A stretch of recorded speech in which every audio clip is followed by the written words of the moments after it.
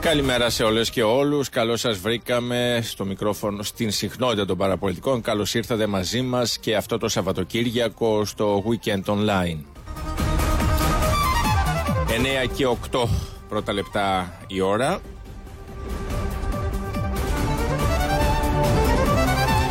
Εννέα έχει και ο μήνας σήμερα, 9 Νοεμβρίου. Σήμερα γιορτάζει ο Νεκτάριος και η Νεκταρία από ό,τι βλέπω, και επίσης ο Ινησιφόρος και η Ινησιφόρα. Ο ήλιος ανέτειλε στις 6 και 57 και θα δύσει στις 5 και 20. Είναι λίγο άγριο 5 και 20 να νυχτώνει, αλλά χειμώνας είναι, γύρισμα ώρας κάναμε. Ας το βιώσουμε, γιατί μια-δύο χρονιές είναι ακόμα νομίζω αυτό. Μετά έχουμε σταθερή ώρα που θα επιλέξει το κάθε κράτος. Σήμερα είναι Διεθνής ημέρα κατά του φασισμού και του αντισημιτισμού.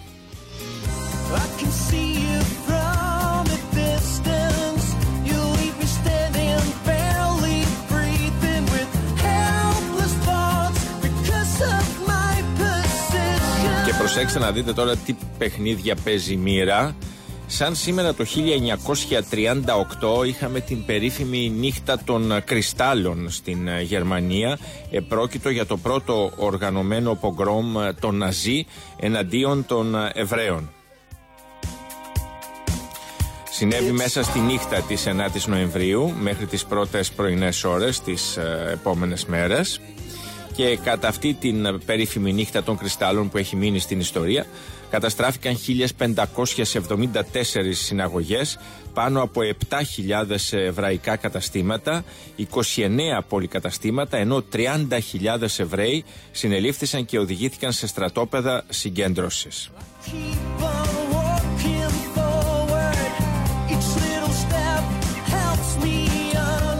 Το γεγονός εκείνη την εποχή προκάλεσε παγκόσμια κατακραυγή και σε ένδειξη διαμαρτυρίας τότε και οι Ηνωμένες Πολιτείες και πολλές άλλες χώρες διέκοψαν τις διπλωματικές τους σχέσεις με την Γερμανία.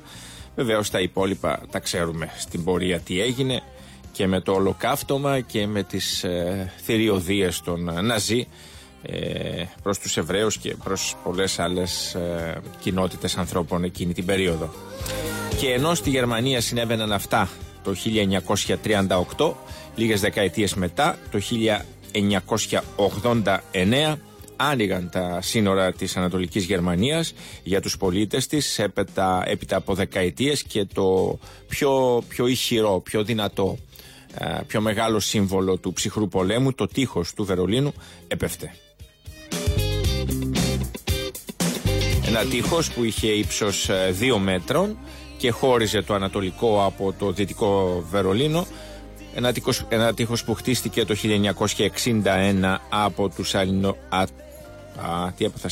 από τους Ανατολικογερμανούς και γκρεμίστηκε το 1989 μετά την λαϊκή εξέγερση που σάρωσε όλα τα καθεστώτα του πρώην Ανατολικού Μπλοκ, του πρώην υπαρκτού σοσιαλισμού, με την περεστόρικα και την διαφάνεια του Μιχαήλ Γκορμπατσόφ. Από εκεί ξεκίνησε όλο αυτό το κύμα και το 89 τα σάρωσε όλα.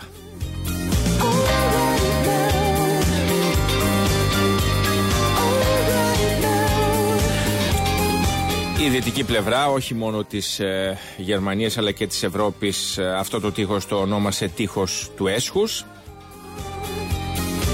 και σήμερα κομματάκια αυτού του τείχους υπάρχουν μόνο και πολλούνται ως σουβενίρ από εκείνη την πολύ σκληρή, πολύ άγρια περίοδο που έζησε η Ευρώπη.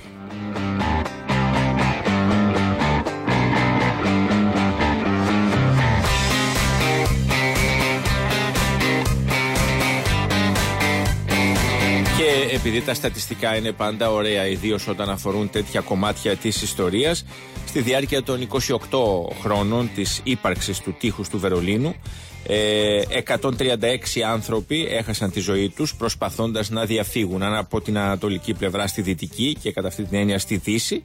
Το πρώτο θύμα υπήρξε μια νοσοκόμα, μια 58χρονη νοσοκόμα, ονόματι Ίντα Ζίγμαν, η οποία σκοτώθηκε στις 22 Αυγούστου του 1961 στην προσπάθειά της να διαφύγει στο δυτικό Βερολίνο, όπου εκεί ζούσε η αδελφή της. Και ο τελευταίος σε αυτή την άγρια λίστα, την μακάβρια λίστα των νεκρών που προσπάθησαν να περάσουν ανεπιτυχώς το τείχος, ήταν ένας 33χρονος άνεργος ηλεκτρολόγος, ο οποίος κατάφερε με ένα αυτοσχέδιο αερόστατο να περάσει στο δυτικό Βερολίνο, αλλά αυτό έπεσε, συνετρίβη, με αποτέλεσμα να βρει ακαριαίο θάνατο. Αυτό έγινε στις 29 Αυγούστου του 1989, λίγες εβδομάδες δηλαδή, λίγους μήνες πριν το τείχος του Βερολίνου πέσει, και από εκείνη τη στιγμή μετά δεν θα χρειαζόταν ούτε αερόστατο ούτε τίποτα άλλο. Οι κάτοικοι του Ανατολικού Βερολίνου ξεχύθηκαν στο δυτικό Βερολίνο και η Γερμανία έγινε ξανά μία.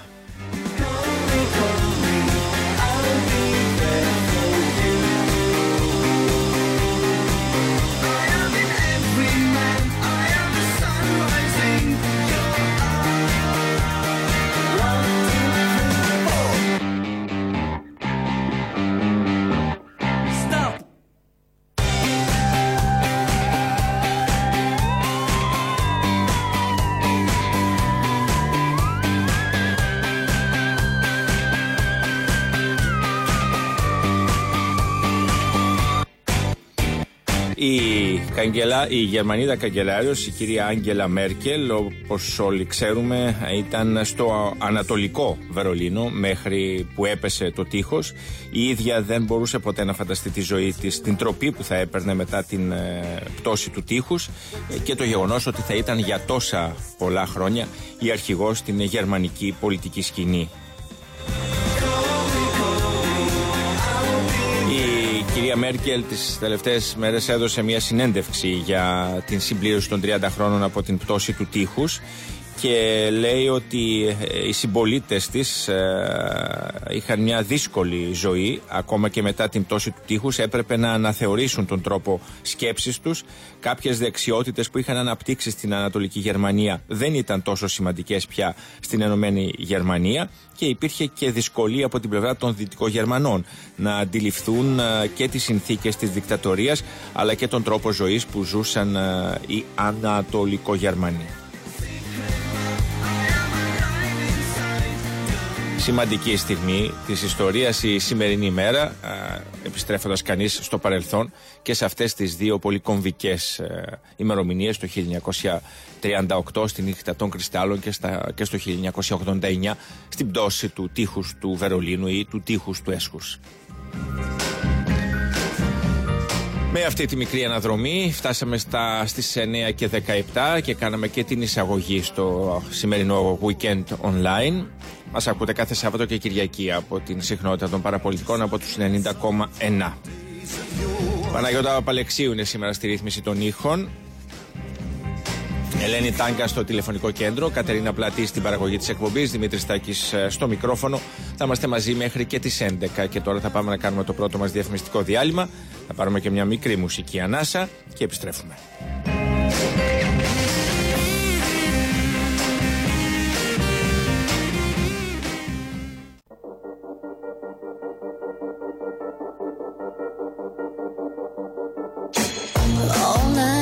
Sipping on a feeling, won't lie, was nervous for this evening. Then you arrived. Oh God, why you gotta look so. 9 και 22 πρώτα λεπτά η ώρα, παραπολιτικά 90,1, Weekend Online. Και επειδή τα πρόσωπα που διαμορφώνουν την ιστορία έχουν πάντα νόημα όταν διηγούνται που ήταν όταν συνέβησαν ιστορικά γεγονότα, έχει ιδιαίτερο ενδιαφέρον, γιατί πριν από τις διαφημίσεις και τη μουσική μιλούσαμε για την πτώση του τείχους του Βερολίνου.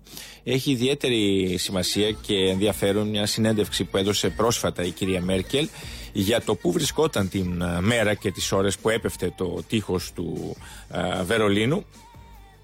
Η κυρία Μέρκελ λοιπόν εκείνη την μέρα έκανε σάουνα. Ήταν 9 Νοεμβρίου του 1989, ήταν Πέμπτη και όπως κάθε Πέμπτη βράδυ η κυρία Μέρκελ πήγαινε να κάνει σάουνα και το μόνο που είχε ως όνειρο ήταν κάποια στιγμή όταν θα βρεθεί στη Δύση, όταν θα μπορούσε να ταξιδέψει στη Δυτική Γερμανία, να πάει και να φάει στρίδια.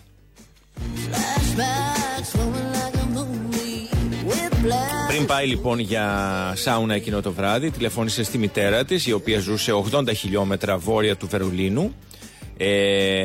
Αυτή μόλις είχε ακούσει ότι οι Γερμανοί της Ανατολικής Γερμανίας ήταν έτοιμοι και ελεύθεροι πλέον να ταξιδέψουν, το τείχος έπεφτε, αλλά εκείνες τις ώρες υπήρχε σύγχυση, δεν πίστευε κανείς πραγματικά τι συμβαίνει και αν όντως θα μπορούσαν οι Γερμανοί να ταξιδέψουν από τη μία πλευρά της πόλης στην άλλη.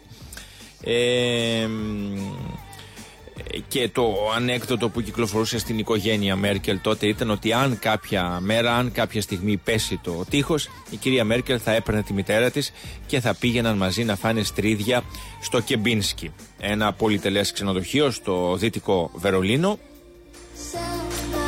Η κυρία Μέρκελ λοιπόν τελείωσε την σάουνά της, έφυγε, ήταν η ώρα γύρω στις 10:30 με 11 και λέει αυτό δεν θα το ξεχάσω ποτέ, ήταν εκείνη την ώρα, ήμουνα μόνη μου αλλά ακολούθησα το πλήθος και ξαφνικά βρέθηκα στη δυτική πλευρά του Βερολίνου. Εκείνο το βράδυ, εκείνο το ιστορικό βράδυ και για τη Γερμανία και για ολόκληρο τον κόσμο και για την Άγγελα Μέρκελ, ήπιε την πρώτη της δυτικογερμανική μπύρα σε ένα κουτάκι στο διαμέρισμα κάποιων ανθρώπων που ούτε καν γνώριζε τότε. Και φυσικά εκείνη την ιστορική νύχτα η Άγγελα Μέρκελ δεν θα μπορούσε να φανταστεί ότι λίγα χρόνια αργότερα θα εκλέγονταν βουλευτής του Χριστιανοδημοκρατικού Κόμματος και λίγα χρόνια αργότερα θα γινόταν υπουργός και καγκελάριος της Γερμανίας για 14 και πλέον έτη. Ένα μόνο δεν πραγματοποίησε η κυρία Μέρκελ, δεν πραγματοποίησε το όνειρο που έκανε όλα τα χρόνια που ήταν στο Ανατολικό Βερολίνο. Δεν πήγε ποτέ να φάει στρίδια με τη μητέρα της στο ξενοδοχείο Κεμπίνσκι.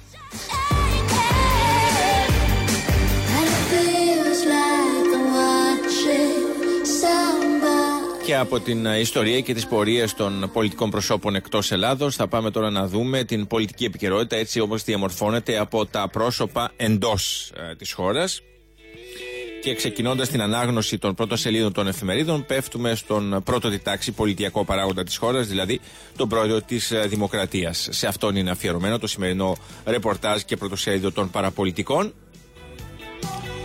«Αποχωρώ με το κεφάλι ψηλά» είναι ο τίτλος που έχουν τα παραπολιτικά για τον Προκόπη Παυλόπουλο, ο οποίος, όπως λένε, βρίσκεται στην πόρτα της εξόδου.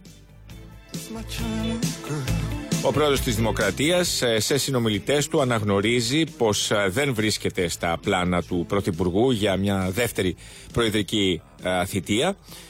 Δηλώνει στεναχωρημένος και μιλά στους συνομιλητές του πάντα για τη Νέα Δημοκρατία, για τη σχέση του με τον Τσίπρα, για τη φιλία του με τον Παγγελόπουλο και για πολλά άλλα πράγματα. Το ρεπορτάζ λοιπόν για την αποχώρηση του Προκόπη Παυλόπουλου συνοδεύεται με ένα άλλο ρεπορτάζ που αφορά τον πρώην Πρωθυπουργό τον Κώστα Καραμαλή. Το οποίο ρεπορτάζ λέει ότι ο Κώστας Καραμαλής για πρώτη φορά σκέφτεται σοβαρά το ενδεχόμενο της Προεδρίας της Δημοκρατίας. Δηλαδή να είναι υποψήφιος, προφανώς από τη Νέα Δημοκρατία, για μια προεδρική πενταετία στην Ηρώδου Αττικού. Ένα άλλο πρόσωπο που επίσης ακούγεται για την Προεδρία της Δημοκρατίας, φυσικά σε περίπτωση που ο Κώστας Καραμαλής θέλει να είναι πρόεδρος, είναι αυτονόητη η επιλογή που θα κάνει ο Κυριάκος Μητσοτάκης για πολλούς και διαφόρους λόγους. Αλλά αν δεν θέλει, γιατί έχει μιλήσει πολλές φορές και για γυναίκα πρόεδρο ο Πρωθυπουργός, ένα άλλο πρόσωπο λοιπόν που παίζει είναι η κυρία Εκατερίνη Σακελαροπούλου.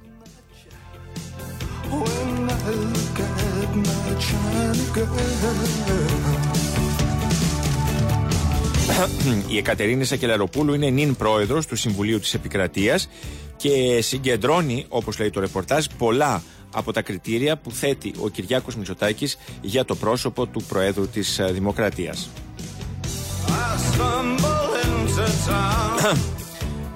Έχει εξειδικευτεί στο περιβαλλοντικό δίκαιο, έχει μεταπτυχιακά στη Γαλλία, έχει συμμετάσχει σε πολλά συνέδρια και εκδηλώσεις σχετικά με το δίκαιο του περιβάλλοντος. Ήταν σύμβουλος επικρατείας σε πολλές μεγάλες υποθέσεις, όπως η εκτροπή του Αχελώου, τα μεταλλεία χρυσού στην Κασάνδρα, τα προσφυγικά στη λεωφόρο Αλεξάνδρας κλπ. Και γενικά έχει μια δράση που του Πρωθυπουργού του πάει, όπως λέμε.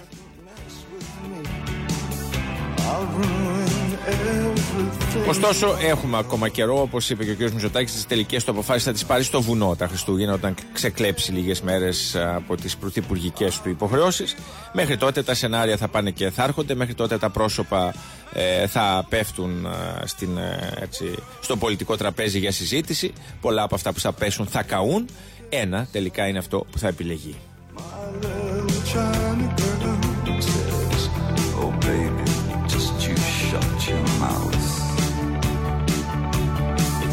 Λοιπόν, φεύγουμε από τα παραπολιτικά και πάμε στα νέα Σαββατοκύριακο.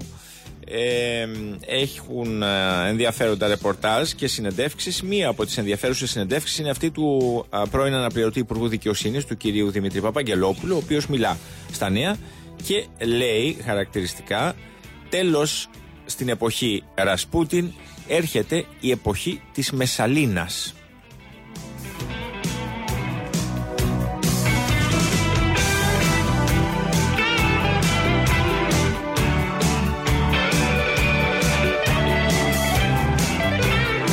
Τη συνέντευξη έχει κάνει ο Βασίλης Λαμπρόπουλος για τα νέα.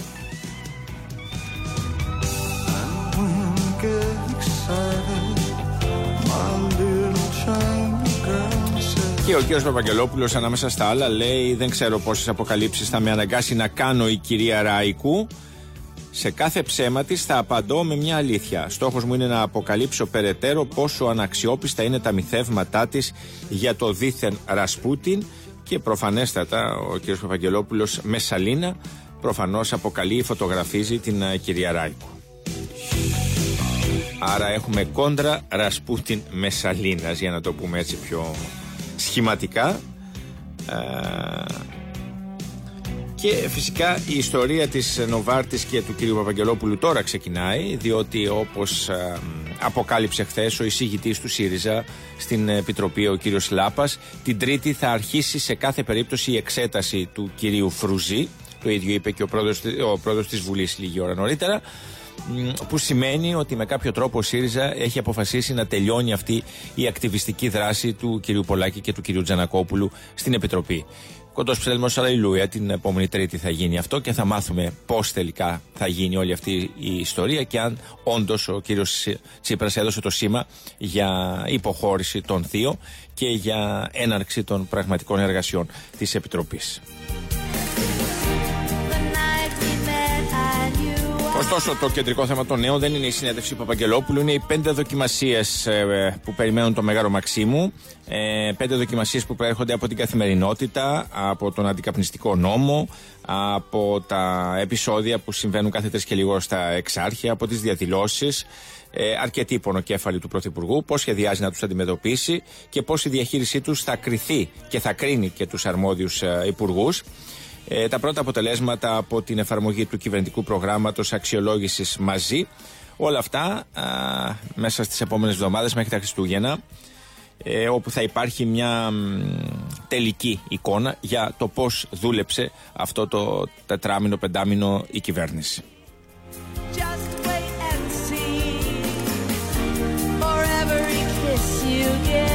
Υπάρχουν και άλλα ενδιαφέροντα θέματα στα νέα, πολιτικά και μη πολιτικά, όπως αυτά που λέει ο Οικουμενικός Πατριάρχης Βαρθολομαίος για το θέμα της Ουκρανικής Εκκλησίας. Είναι δύσκολο, λέει, αλλά όχι άλυτο το θέμα που έχει προκύψει με την Ουκρανική Εκκλησία και την σφοδρή αντίδραση του Πατριαρχείου της Μόσχας.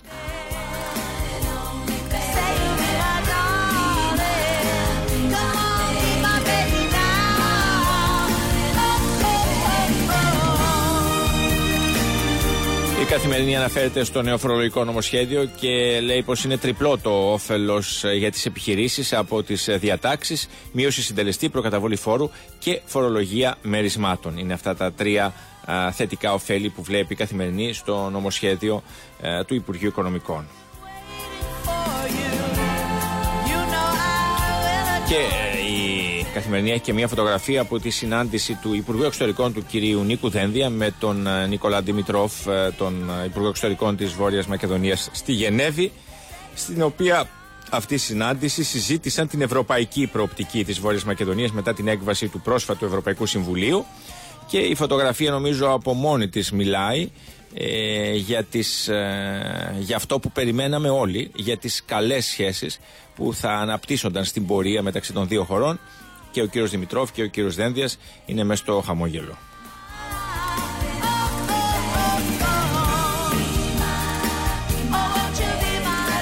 Η εφημερίδα των συντακτών αναφέρεται στην Νοβάρτης και στην αναθεώρηση του συντάγματος και στο αίτημα του κυρίου Τσίπρα να υπάρξει στην αναθεώρηση του άρθρου 86 ερμηνευτική διάταξη που να λέει ότι η παθητική δωροδοκία δεν είναι υπουργικό αδίκημα, προκειμένου, όπως λέει ο ίδιος, να μην παραγραφεί η υπόθεση της Νοβάρτης. Παιχνίδια παραγραφής για τη δωροδοκία είναι ο τίτλος. Σαφής προειδοποίηση Τσίπρα σε Νέα Δημοκρατία και Κινάλ. Καταγγέλει ότι η εξαίρεση της προσθήκης από τις αλλαγές στον νόμο περί ευθύνης υπουργών, η οποία διασφαλίζει την δίωξη πολιτικών προσώπων κατά την κοινή νομοθεσία, οδηγεί στην παραγραφή του σκανδάλου της Νοβάρτης. Το είπαμε και χθες ότι αυτή η ιστορία αφορά μόνο τα 3 πολιτικά πρόσωπα που ακόμα εμπλέκονται σε αυτή την ιστορία, δηλαδή τον κύριο Λοβέρδο και τους κυρίους Αβραμόπουλου και Γεωργιάδη, που δεν έχει αρχιοθετηθεί η υπόθεσή τους. Για όλους τους άλλους έχει αρχιοθετηθεί, άρα δεν τίθεται έτσι κι αλλιώς οποιοδήποτε θέμα παραγραφής. Και η Νέα Δημοκρατία επιμένει ότι δεν πρόκειται να υπάρξει καμία παραγραφή.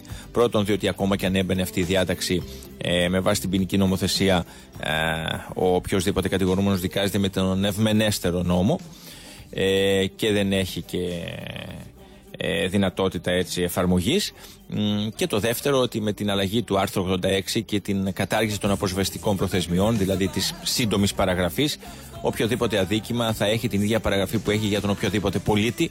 Άρα είτε είναι είτε δεν είναι υπουργικό αδίκημα η δωροδοκία, η παραγραφή, ο χρόνος παραγραφής θα είναι ο ίδιος πια. Κατά συνέπεια δεν τίθεται κανένα θέμα παραγραφής για από εδώ και πέρα.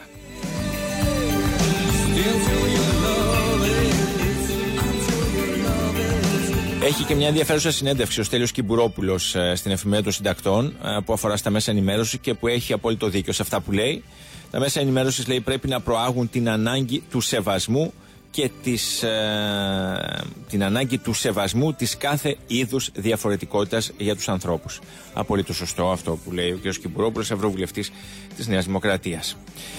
Στο θέμα της παραγραφής αναφέρεται και η Αυγή. Τα δίνουν όλα τώρα για την παραγραφή, είναι ο τίτλος.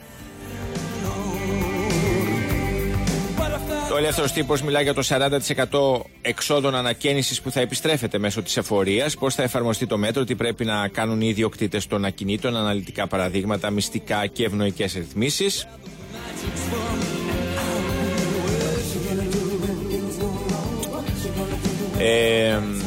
Η Contra News αναφέρεται στη συνέντευξη που έδωσε ο κ. Παπαγγελόπουλος εκεί στο κανάλι, γιατί ο Αγγελής δεν παρέλαβε λογαριασμό πολιτικού που του παρέδιδε το FBI στη συνάντηση της Ζηρίχης, είπε ο κ. Παπαγγελόπουλος σε αυτή τη συνέντευξη.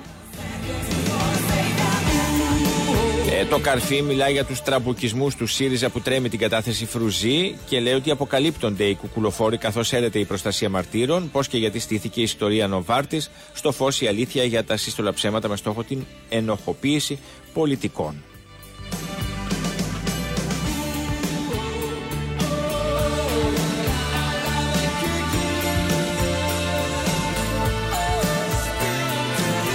Η Εστία μιλάει για ένα σχέδιο του Ρουβίκονα, για ένα σχέδιο αναταραχής με αναρχικούς και μετανάστες που έχει στόχο 85 πρεσβευτικές κατοικίες.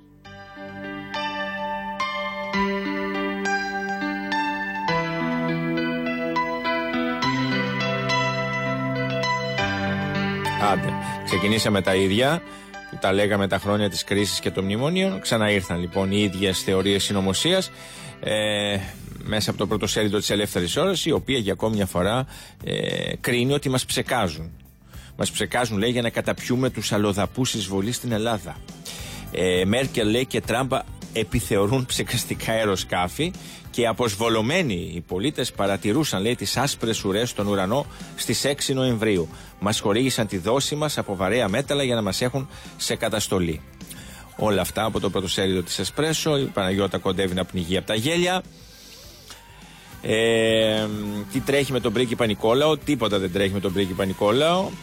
Αναφέρεται η εφημερίδα Παρασκήνιο σε ένα ούτε καν μυστικό δείπνο. Είναι σε ένα γεύμα που έγινε πριν από λίγες μέρες στην Αθηναϊκή Λέσχη μεταξύ του Νικολάου, που δεν είναι και πρίγκιπας γιατί είναι τέος βασιλική οικογένεια, και ορισμένων δημοσιογράφων.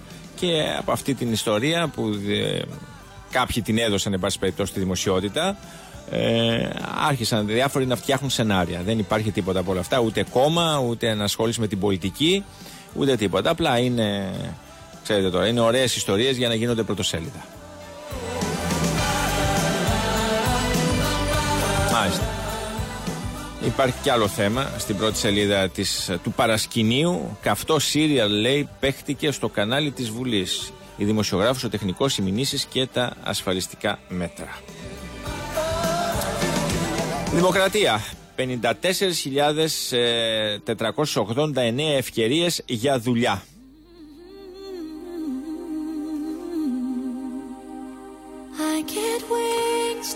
Λοιπόν, για να δούμε τι άλλο. Ορίστε, έχουμε και φεγγάρι, λέει, που θα φέρει πολέμους, πανσέλινος της Τρίτης, που πυροδοτεί πολέμους. Το λέει ο κ. Λεφάκης στην Star Weekend. Το λέει και το πρωτοσέλιδο της Εσπρέσο, που και αυτό μιλά για τα άστρα που χτυπούν τύμπανα πολέμου. Ακραία αστρολογικά φαινόμενα. 11 και 12 Νοεμβρίου. Έκλειψη Ερμή και πανσέλινος του πάγου περικυκλώνουν την Ελλάδα. Παναγία μου. Ασφικτικός κλειός από μεταναστευτικό πλημμύρες και σεισμούς, λέει η Δήμητρα Παπα-Νικολοπούλου. Ό,τι θέμε, λέμε, τα βάζουμε όλα στο ίδιο τσουβάλι. Μετανάστες, πρόσφυγες, πλημμύρες, σεισμοί. Οκ, εντάξει.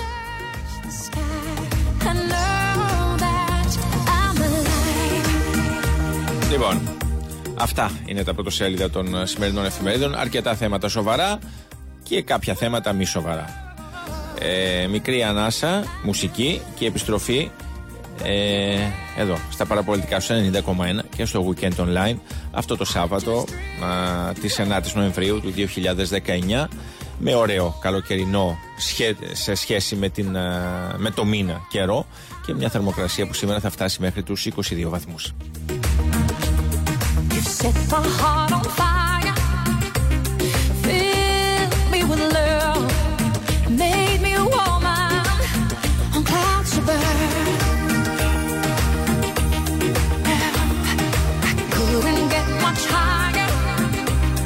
My spirit takes flight, 'cause I am alive.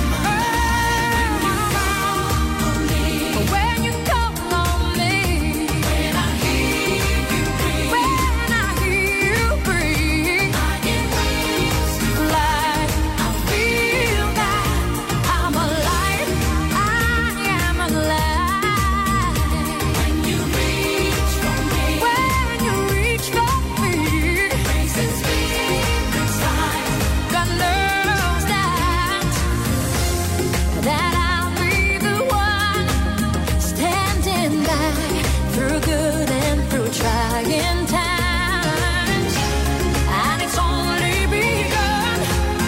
I can't wait for the rest of my life.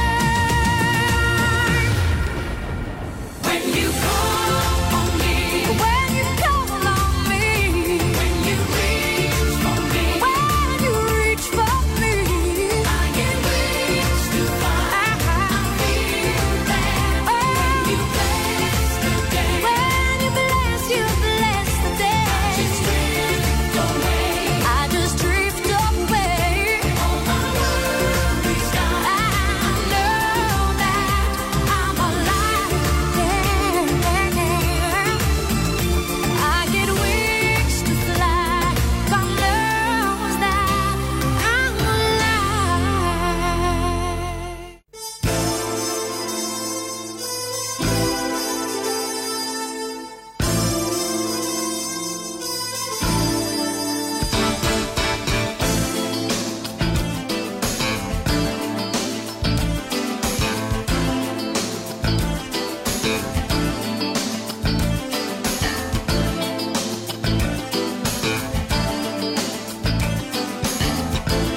Παραπολιτικά 90,1, 9 και 46 πρώτα λεπτά η ώρα και τώρα κατά τη διάρκεια των διαφημιστικών μηνυμάτων έριξα μια ματιά στο διαδίκτυο και είδα την ανακοίνωση του ΚΚΕ και της ΚΝΕ για το τείχος του Βερολίνου ή το τείχος του Έσχους. Είναι μυθική.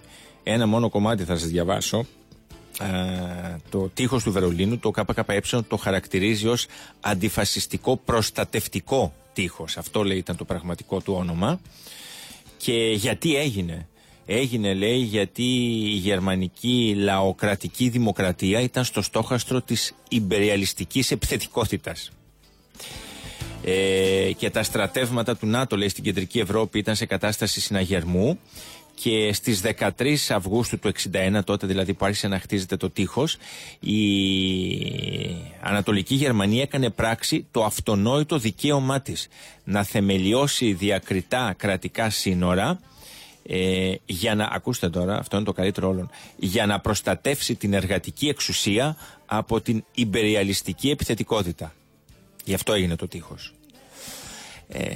Τα όσα περνούσαν οι Ανατολικογερμανοί όλα αυτά τα χρόνια στην Ανατολική Γερμανία, με τη στάζη και με όλη αυτή την καταπίεση και τα πάντα όλα, για το ΚΚΕ όλα αυτά δεν υπάρχουν. Υπάρχει μόνο η εργατική τάξη, και για την οποία η Στάζη και οι Ανατολικογερμανοί ηγέτες ήθελαν να προστατεύσουν από την επιθετικότητα του ιμπεριαλισμού, γι' αυτό και τη φυλάκισαν για τόσες δεκαετίες και δεν άφηναν κανένα να ξεμητήσει εκτός παρά μόνο όταν έπαιρνε τη σύνταξή του, γιατί Ανατολικογερμανός δεν είχε διαβατήριο, δεν μπορούσε να φύγει εκτός Ανατολικής Γερμανίας παρά μόνο όταν έπαιρνε την σύνταξή του, και τότε μπορούσε να ταξιδεύσει ελεύθερα όπου ήθελε, διότι τότε το καθεστώς τον θεωρούσε σχεδόν άχρηστο. Αυτές τις ανακοινώσεις διαβάζει κανείς και λέει, ρε παιδιά, εντάξει, ο κόσμος προχωράει, γιατί πρέπει να μένουμε τόσο πεισματικά πίσω? Τόσο πεισματικά πίσω. Αντιφασιστικό προστατευτικό τείχος, το τείχος του Έσχους για το ΚΚΕ, έστω και μετά από 30 χρόνια από την ανέγερσή του. Λοιπόν, πάμε τώρα να συναντήσουμε τον βουλευτή του ΣΥΡΙΖΑ στο Νομό Τρικάνων, τον κύριο Σάκη Παπαδόπουλο. Καλημέρα, κύριε Παπαδόπουλε. Φαντάζομαι ότι δεν υιοθετείτε έστω και κατελάχιστο αυτή την ανακοίνωση τη χθεσινή του ΚΚΕ για το τείχος του Βερολίνου. Έτσι δεν είναι? Δεν τη μελέτησα. Ναι, το χαρακτηρίζει αντιφασιστικό προστατευτικό τείχος που το έχτισαν οι Ανατολικογερμανοί για να προστατευθούν από τον ιμπεριαλισμό. Άλλα τα δεδομένα εκείνης της εποχής, αλλιώς τα εξετάζουμε μετά την κατάρρευση του τείχους. Αυτό λέω. Επειδή η ανακοίνωση είναι χθεσινή, θα έπρεπε να βάλουμε και λίγο μέλλον στις ερμηνείες. Και λίγο παρόν και λίγο μέλλον.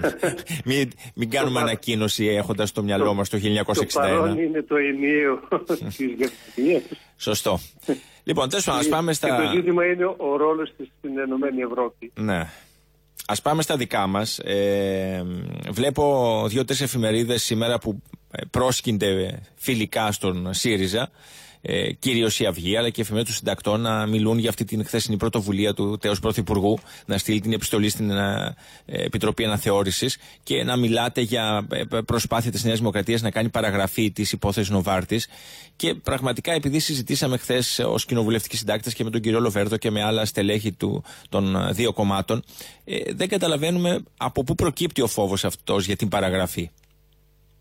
Εσείς μπορείτε να μας το εξηγήσετε? Αν δεν υπάρξει ερμηνευτική δήλωση στο άρθρο 86 περί ευθύνης υπουργών που να αποσαφηνίζει ότι και αδικήματα που γίνονται επ' ευκαιρία των καθηκόντων των υπουργών, τότε υπάρχει πραγματικός κίνδυνος παραγραφής. Ναι. Προσέξτε όμως να δείτε τι γίνεται. Με βάση την αναθεώρηση του 86. Περνάει η αποσβεστική προθεσμία. Θα σας πω. Με βάση την αναθεώρηση του 86, από εδώ και πέρα οι αποσβεστικές προθεσμίες είναι οι ίδιες με όλους τους πολίτες των αδικημάτων. Άρα, είτε ένα αδίκημα είναι υπουργικό, είτε δεν είναι, είτε γίνεται κατά τη διάρκεια ή επ' ευκαιρία, η αποσβεστική προθεσμία είναι η ίδια. Δηλαδή, ο χρόνος παραγραφής είναι ίδιος με τον κάθε πολίτη. Άρα, εδώ δεν υπάρχει θέμα παραγραφής, σωστά? Νομίζω ότι είναι έτσι, χωρίς να είναι νομικός. Είναι έτσι. Τώρα, πάμε στο παρελθόν. Γιατί υποτίθεται ότι το κόμμα σας μιλάει για παραγραφή ως προς την υπόθεση που έγινε. Ως προς την υπόθεση που έγινε, ξέρετε ότι αφορά πια. Αυτό θέλω να πω. Ότι αφορά πια, επί της ουσίας, προς το παρόν αφορά μόνο ένα πρόσωπο, τον κύριο Λοβέρδο. Διότι για τον κύριο Αβραμόπουλο και για τον κύριο Γεωργιάδη δεν ξέρουμε αν η υπόθεση. Ακριβώς, αν θα πάει στο αρχείο ή όχι. Άρα, μέχρι στιγμής έχουμε ένα πρόσωπο, τον κύριο Λοβέρδο. Το θέμα της παραγραφής ποιο είναι? Αν το αδίκημα της παθητικής δωροδοκίας, γιατί γι' αυτό κατηγορείται, είναι η ευκαιρία των καθηκόντων. Ακριβώς. Θα χαρακτηριστεί ενδεχομένως από κάποιο δικαστικό συμβούλιο στο μέλλον υπουργικό ή μη. Γιατί η προηγούμενη επιτροπή της Βουλής, στην οποία νομίζω συμμετείχατε κι εσείς, το χαρακτήρισε μη υπουργικό, σωστά? Σωστά. Και γι' αυτό στείλατε και την υπόθεση στη δικαιοσύνη. Ναι. Όχι, για να καταλάβουμε σε τι συνίσταται η παραγραφή. Εσείς ως προηγούμενη προανακριτική της Βουλής χαρακτηρίσατε την παθητική δωροδοκία μη υπουργικό αδίκημα και στείλατε τον κύριο Λοβέρδο και τα άλλα πολιτικά πρόσωπα στη δικαιοσύνη, έτσι δεν είναι? Όχι, εμείς γιατί το κάνετε στον πληθυντικό. Εσείς εννοώ ΣΥΡΙΖΑ, ως πλειοψηφία της Επιτροπής. Μέλος της Εξεταστικής Επιτροπής. Ναι. Και εμείς στο πόρισμα από το οποίο στείλαμε καταλογίζουμε πολιτικές ευθύνες. Όχι, δεν λέω για την εξεταστική, λέω για την προανακριτική. Ναι. Για την προανακριτική. Η προανακριτική έστειλε όλους τους φακέλους. Αυτό. Η οποία, στην εισαγγελία. Μάλιστα, η οποία τότε προανακριτική έκρινε το αδίκημα της παθητικής δωροδοκίας μη υπουργικό. Και έτσι μπόρεσε να στείλει την υπόθεση στη δικαιοσύνη, έτσι δεν είναι? Μα δεν το έχει κάνει η προηγούμενη προανακριτική, αφού έστειλε αμελητή ξανά τους φακέλους στην εισαγγελία. Όχι, άλλο σας λέω. Έγινε η προανακριτική επί ΣΥΡΙΖΑ για να εξετάσει αν το αδίκημα της παθητικής δωροδοκίας είναι υπουργικό ή μη και αν κατά συνέπεια το αδίκημα έχει παραγραφεί ή όχι. Και αποφάσισε ότι δεν είναι υπουργικό. Άρα δεν έχει παραγραφεί. Άρα γι' αυτό τα πολιτικά πρόσωπα πήγαν για διερεύνηση στη δικαιοσύνη. Βεβαίως. Ωραία. Άρα, η ερμηνεία όλων αυτών έγινε από την εισαγγελία κατά τη διαφθορά. Αυτό. Άρα λοιπόν και με την δική σας ερμηνεία και με την ερμηνεία της εισαγγελίας διαφθοράς, το αδίκημα της παθητικής δωροδοκίας δεν είναι υπουργικό και ερευνάται ο κύριος Λοβέρδος. Αυτό που ζητάτε εσείς να μπει τώρα ως ερμηνευτική διάταξη αφορά μόνο αυτή την υπόθεση του κυρίου Λοβέρδου και των άλλων δύο. Τίποτα άλλο, έτσι δεν είναι? Γιατί το μέλλον δεν το αφορά. Όχι, έχετε δίκιο και των άλλων δύο που δεν ξέρουμε ακόμη την έκβαση. Ωραία. Από τη στιγμή λοιπόν που η υπόθεση με βάση την ερμηνεία της Βουλής λέει ότι δεν είναι υπουργικό το αδίκημα και από τη στιγμή που η δικαιοσύνη ερευνά την παθητική δωροδοκία κρίνοντας και η ίδια ότι δεν είναι υπουργικό, πού συνίσταται η παραγραφή κατά την άποψή σας? Δεν είμαι ο πλέον κατάλληλος για να απαντήσω. Μάλιστα. Οκ, ας πάμε τότε σε ένα άλλο θέμα. Να πάμε στο θέμα της προανακριτικής της Τρίτης. Χθες ο κύριος Λάπας, ο εισηγητής του ΣΥΡΙΖΑ, είπε ότι οπωσδήποτε την Τρίτη θα γίνει η εξέταση του κυρίου Φρουζή. Ήταν πολύ καλή η τοποθέτηση του Σπύρου του Λάπα, με τον οποίο συνεργαστήκαμε στην Εξεταστική Επιτροπή, γιατί και εκεί ήταν εισηγητής μας. Και νομίζω ότι θα βάζει τα πράγματα σε μια σειρά. Προχθές όμως ο κύριος Πολάκης, βγαίνοντας από την προανακριτική που αναβλήθηκε, μας είπε ότι εγώ και την επόμενη Τρίτη θα είμαι εδώ, γιατί έχω ένα φάκελο με καμιά 50 ερωτήσεις για τον κύριο Φρουζή και θέλω να τις κάνω αυτές τις ερωτήσεις και η πλειοψηφία δεν με αφήνει και εγώ θα είμαι εδώ. Έχει αλλάξει κάτι στην θέση του ΣΥΡΙΖΑ από προχθές μέχρι χθες? Ρωτώ αν το ξέρετε ως βουλευτής του κόμματος. Δηλαδή... Αναμένω την επίσημη απόφαση, αφού ξέρετε ότι υπάρχει η συνολική παρέμβαση του Προέδρου του κόμματός μας, του πρώην Πρωθυπουργού, ο οποίος θεωρεί ότι τα δύο μέλη που έχουμε προτείνει, τον Παύλο του Πολάκη και τον Δημήτριο του Τζανακόπουλο, μέλη της Επιτροπής, καθώς θεωρούμε ότι έχουμε το δικαίωμα. Οκ, αυτό. Αλλά για να ξεκινήσει η εξέταση του Φρουζή, όπως είπε ο κύριος Λάπας, θα πρέπει αυτά τα δύο μέλη να μην είναι παρόντα. Διότι όσο είναι παρόντα, η πλειοψηφία. Αν το Προεδρείο της Προανακριτικής σε αυτή την τοποθέτηση, νομίζω ότι έτσι θα γίνει. Μάλιστα. Άρα, για να πάω τώρα και στη δική σας. Αλλά έχουν το δικαίωμα να παρευρίσκονται στη συνεδρίαση. Όχι, δεν έχουν. Αυτό λέει η πλειοψηφία και γι' αυτό διεκόπη η συνεδρίαση. Από τη στιγμή που δεν είναι μέλη, δεν έχουν το δικαίωμα. Κοιτάξτε λίγο. Όχι. Δεν μπορούν καν να είναι μέσα. Δεν είναι θέμα να έχουν το λόγο. Είναι σαν να μην είναι μέλη. Είναι δηλαδή σαν να μπω εγώ την Τρίτη να παρακολουθήσω τη συνεδρίαση. Δεν μπορώ, γιατί δεν είμαι μέλος. Γι' αυτό και μίλησε ο πρόεδρος για μη σύνομη σύνθεση της Επιτροπής. Επειδή είναι μέσα δύο βουλευτές που δεν είναι μέλη της. Εμείς μπορούμε να καταγγείλουμε ότι η απόφαση αυτή του Προέδρου της Βουλής και του Προέδρου της Επιτροπής παραμερίζουν τα δικαιώματά μας. Ναι. Και στη συνέχεια θα γίνει, νομίζω, αυτό που οποίο λέει ο κύριος Λάπας. Για να πάμε τώρα και στην προσωπική σας άποψη. Εσείς συμφωνείτε με αυτό που λέει ο κύριος Λάπας, δηλαδή ότι δεν πρέπει να συνεχιστεί αυτός ο ακτιβισμός, όπως τον χαρακτήρισε και ο πρόεδρος της Βουλής, και να ξεκινήσουν οι εργασίες για να πάμε παραπέρα? Δεν είναι όμως ακτιβισμός, είναι η παρουσίαση των δικαιωμάτων μας, αλλά από την άλλη πλευρά, αν η πλειοψηφία επιμείνει σε αυτή τη στάση της, γιατί εδώ είναι ζήτημα πώς ερμηνεύει και ο πρόεδρος της Επιτροπής το δικό του ρόλο. Ναι. Αν θεωρεί ότι είναι πρόεδρος όλης της Επιτροπής, το έχει μόνο της πλειοψηφίας. Γιατί και η πλειοψηφία δεν πρέπει να παραμερίζει τα δικαιώματα της πλειοψηφίας, πρέπει να τα σέβεται. Μάλιστα. Παρά τα αυτά, γιατί μου βάλατε ένα αν. Παρά τα αυτά, αν ισχύει αυτό, η δική σας άποψη είναι ότι πρέπει να σταματήσει η παρακόλληση της... Νομίζω ότι θα γίνει αυτό το οποίο ήδη έχει κάνει δηλώσεις ο Σπύρος Λάπας. Μάλιστα. Τώρα, νομίζω. Εσείς από την υπόθεση αυτή εκτιμάτε ότι θα βγει κάτι ή όχι? Γιατί βλέπω σήμερα και μια συνέντευξη του κυρίου Παπαγγελόπουλου στα Νέα, που λέει τελείωσε η εποχή του Ρασπούτιν και πάμε τώρα στην εποχή της Μεσσαλίνας, φωτογραφίζοντας την κυρία Ράικου. Γελάτε, Γελάω γιατί νομίζω ότι το ζήτημα ανοβάρτης στις πραγματικές του διαστάσεις μετά και την εκπομπή της ελβετικής τηλεόρασης έχει δοθεί. Νομίζω ότι ήταν καταλυτικές οι παρεμβάσεις που έκανε ο κύριος Σαράκης ως ο νομικός σύμβουλος των προστατευόμενων μαρτύρων στην Αμερικανική δικαιοσύνη και διευκρίνησε ότι δεν υπάρχει καμία δυνατότητα τα πρόσωπα τα οποία είναι προστατευόμενοι μάρτυρες στο FBI κάποιος να πει ότι συμμετέχουν ως προστατευόμενοι και στην ελληνική δικαιοσύνη. Και μετά τη δήλωση της κυρίας του Λουπάκη που έστειλε και προς μια εφημερίδα εξώδικο, στην Καθημερινή, για το γεγονός ότι η δική της τοποθέτηση δεν μπορούσε να έχει γνώση. Θυμάμαι όμως, οι προστατευόμενοι μάρτυρες στην Αμερικανική δικαιοσύνη. Επειδή αναφέρετε τον κύριο Σαράκη, θυμάμαι ότι ο κύριος Σαράκης ως συνήγορος των μαρτύρων που πήγαν στο FBI έλεγε ότι οι μάρτυρες του FBI δεν έχουν καμία σχέση με τους Έλληνες προστατευόμενους μάρτυρες. Και τώρα βγαίνει το αντίθετο. Δεν βγαίνει το αντίθετο. Από το έγγραφο που παρουσίασε η Καθημερινή, οι δύο τουλάχιστον από τους τρεις είναι ίδιοι. Πώς μπορεί να το ξέρει η Καθημερινή?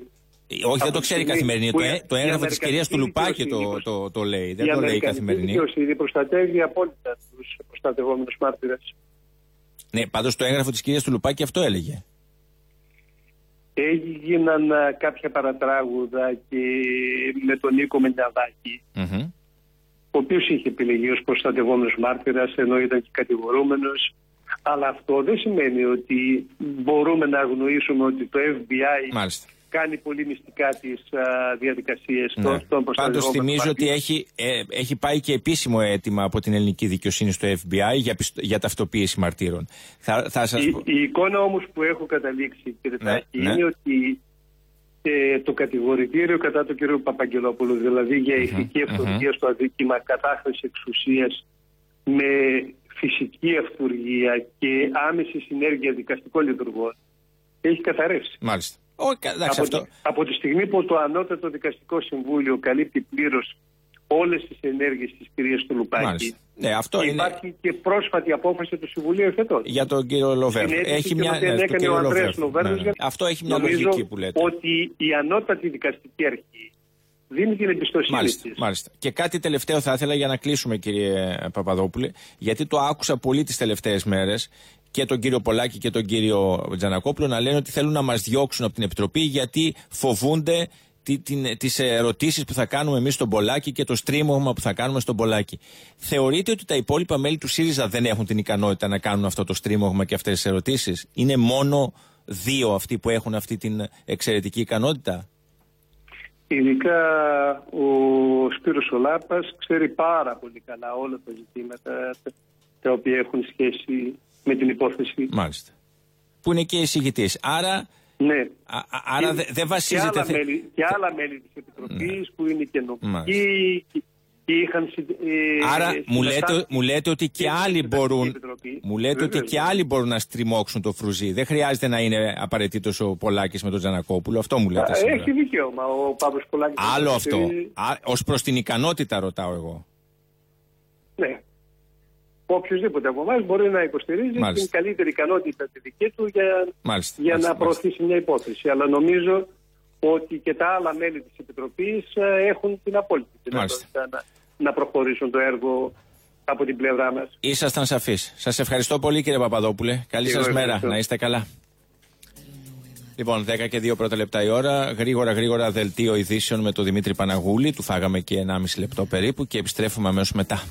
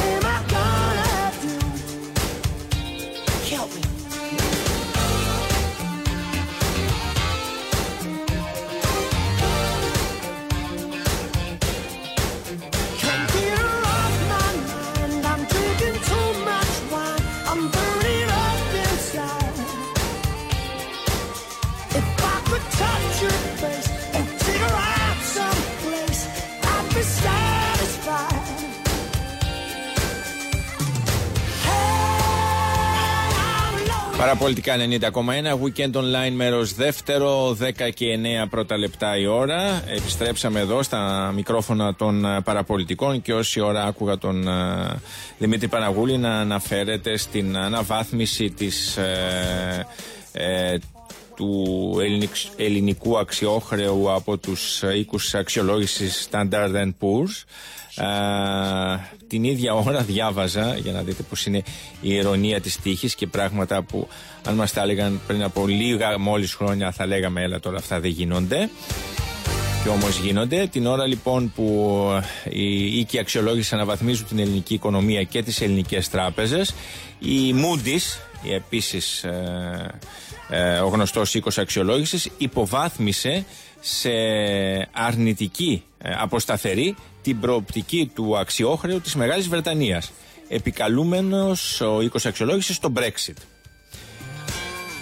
το οποίο κατά αυτόν αποτελεί καταλύτη της μείωσης ισχύως των θεσμών στο Ηνωμένο Βασίλειο.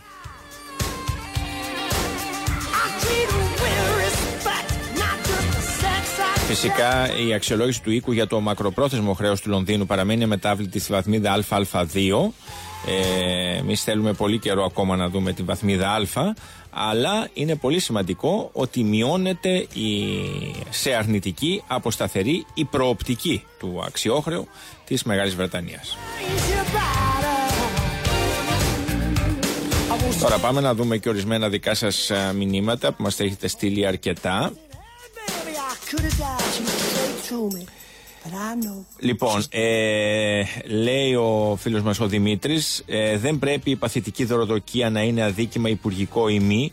Το ότι στην περίπτωση Λοβέρδου παραπέμφθηκε και δεν παραγράφηκε ως μη υπουργικό σημαίνει ότι επιτρέπεται στους υπουργούς να λαμβάνουν μίζες. Προφανώς είπε κανείς κάτι τέτοιο. Εμείς λέμε τώρα για την ουσία και για την αλλαγή του νόμου περί ευθύνης υπουργών. Με την αλλαγή του άρθρου 86 του Συντάγματος που θα ολοκληρωθεί την μεθεπόμενη εβδομάδα καθώς θα ψηφιστεί το Σύνταγμα, οποιοδήποτε αδίκημα, υπουργικό ή μη, θα παραγράφεται στους ίδιους χρόνους που παραγράφεται και το αδίκημα για τον απλό πολίτη. Άρα θα τελειώσει αυτή η ιστορία υπουργικών ή μη αδικημάτων. Δεν υπάρχει καμία αμφιβολία ότι φυσικά οι υπουργοί δεν παίρνουν μίζα.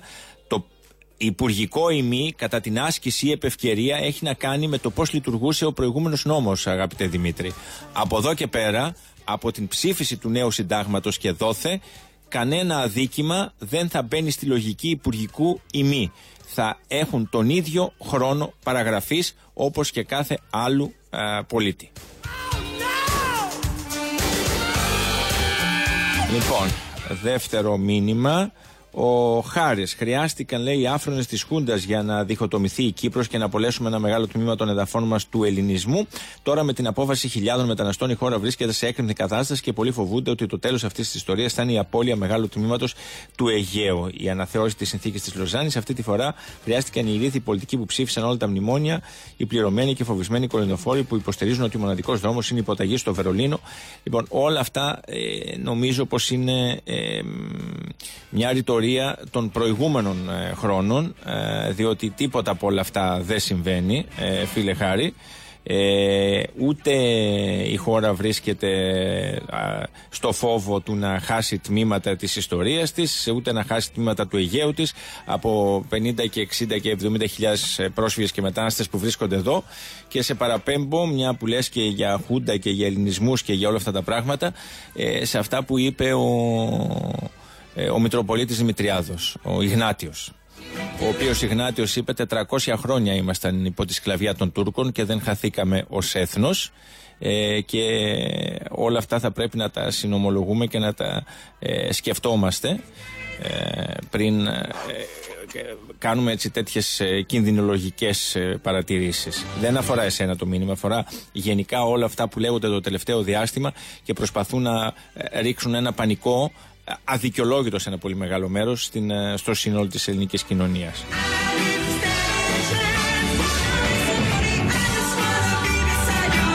Επίσης ο φίλος μας ο Γιάννης λέει, όλα τα κτίρια της Στάζη έχουν γίνει μουσεία και στην Δρέσδη και στην Λειψία, ας κάνουν τον κόπο να τα επισκεφθούν. Ναι, αλήθεια είναι αυτό. Αλλά το θέμα είναι τι τράβηξαν οι Ανατολικογερμανοί από τη Στάζη.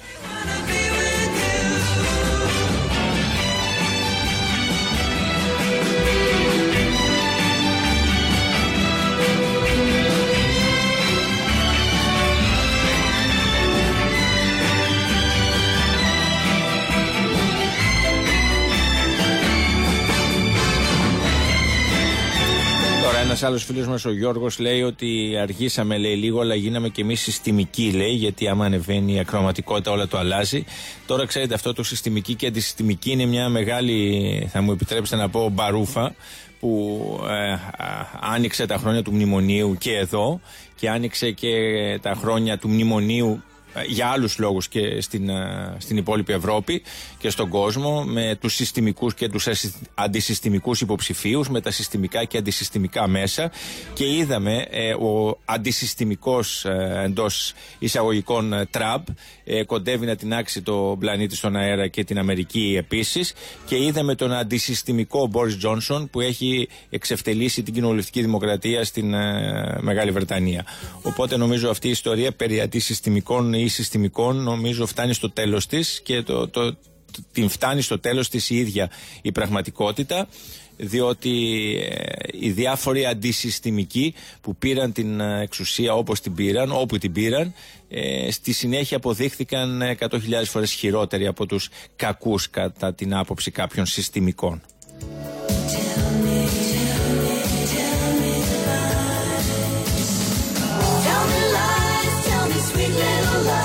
Ναι, προφανώς ο φίλος μας, ένας άλλος φίλος μας ακροατής, που αναφερθήκαμε πριν στο πρωτοσέλιδο της Ελεύθερης Ώρας, που λέει ότι μας ψεκάζουν και λέει να πω εγώ έξυπνος και η Παναγιώτα που γελάει, η Παναγιώτα έχει φύγει τώρα, έχει αντικατασταθεί, τι συμβαίνει στους ουρανούς όλου του κόσμου. Ναι, πάντως σίγουρα δεν μας ψεκάζουν για να είμαστε σε καταστολή. Αυτό είναι το μόνο βέβαιο.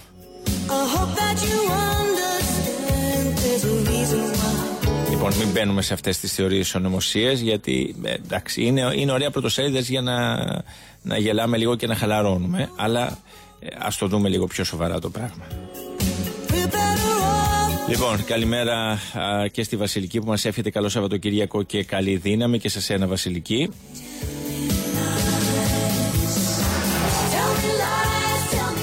Ο Θανάσης μας λέει ότι λέει καλημέρα, τι τον θέλουμε, λέει τον πρόεδρο, αφού τζάμπα χώρο και χρήμα παίρνουν, τζάμπα λεφτά. Εντάξει, κάθε χώρα έχει ένα σύστημα διακυβέρνησης και στην κορυφή της πυραμίδας βρίσκεται ένας πρόεδρος, ένας πρωθυπουργός. Όταν το σύστημα είναι προεδρικό, όπως στην Αμερική ή στη Γαλλία, αυτός που έχει την εξουσία είναι ο πρόεδρος. Όταν είναι πρωθυπουργικό, την εξουσία την έχει ο πρωθυπουργός, αλλά υπάρχει και ένας πρόεδρος της Δημοκρατίας που είναι ο ανώτατος πολιτιακός άρχοντας. Στις χώρες που έχει βασιλεία είναι ο βασιλιάς. Βλέπε Ελισάβετ ή σε άλλες χώρες κλπ. Υπάρχει μια δομή στα πολιτικά συστήματα και ο πρόεδρος της Δημοκρατίας έχει και αυτό το ρόλο του, έστω και αν δεν έχει αρμοδιότητες, με βάση την αναθεώρηση του συντάγματος του 1985. Παλαιότερα είχε καθοριστικές αρμοδιότητες στο να εκτιμά αν υπάρχει δυσαρμονία μεταξύ λαϊκού αισθήματος και κοινοβουλίου και διάφορα άλλα τέτοια. Θεωρήθηκαν εκείνες υπεραρμοδιότητες, αναθεωρήθηκαν, αλλά παρά τα αυτά ο πρόεδρος της Δημοκρατίας έχει ακόμη και σήμερα με τις περιορισμένες αρμοδιότητες κάποιες σημαντικές αρμοδιότητες. Δεν έχει χρειαστεί να τις εκτελέσει μέχρι τώρα, παρά τα αυτά υπάρχουν.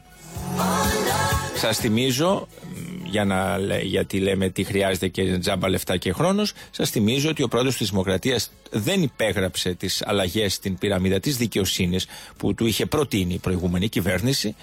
Θα μπορούσε να τις υπογράψει, δεν τις υπέγραψε και έτσι είχαμε μια διαφορετική τοποθέτηση στην κεφαλή της δικαιοσύνης από την επόμενη κυβέρνηση που είχε λαϊκή νοπή εντολή. Ένα πρόσφατο παράδειγμα.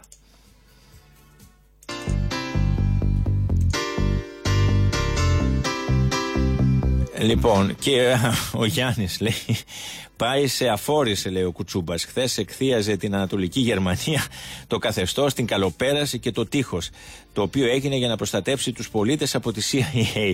Καλημέρα από τον Γκτάνσκ, από τον Γιάννη. Ναι, αν διαβάσει, πριν διαβάσαμε και την ανακοίνωση, Γιάννη, του ΚΚΕ για το τείχος, που έλεγε ότι χτίστηκε και ονομάζεται προστατευτικό και αντιφασιστικό, και ότι χτίστηκε για να προστατεύσει τους Ανατολικογερμανούς από την επίθεση του ιμπεριαλισμού. Τι να κάνουμε τώρα, αν είναι να μας αφορήσει, όχι. Ο Δημήτρης Κουτσούμπας μπορεί να έχει τα πιστεύω του, τις απόψεις του, που φυσικά δικαιούται να τις έχει και έτσι πρέπει, αλλά δεν είναι. Έχει ευαισθησίες, έχει και κουλτούρα, δεν είναι. Είναι σημαντική πολιτική προσωπικότητα για την ηγεσία του ΚΚΕ ο Δημήτρης Κουτσούμπας, φυσικά με τις δικές του ιδεολογικές απόψεις, οι οποίες είναι σεβαστές. Απλά εμείς διαφωνούμε.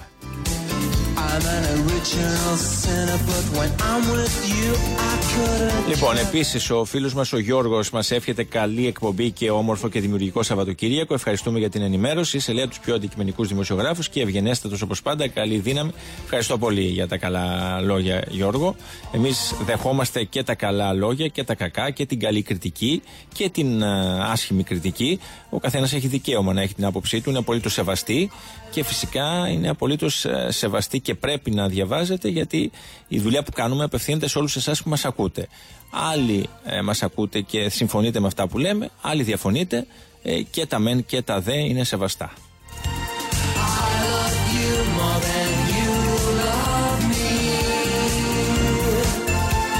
Και επίσης, και τελειώνουμε με τα μηνύματα προς το παρόν, ένας άλλος φίλος μας λέει: αν κάποιοι θεωρούν ότι είναι ψεκασμένοι, δεν είναι κακό. Ναι, είναι μια άποψη και αυτή. Ότι αν κάποιοι νομίζουν ότι είναι ψεκασμένοι, οκ, εντάξει, τι να κάνουμε εμείς. Τους αφήνουμε. Λοιπόν, πάμε να πάρουμε μια μουσική ανάσα, αφού διαβάσαμε και τα δικά σας μηνύματα και την δική σας επικοινωνία, και επιστρέφουμε. Yes, it's been true all my life.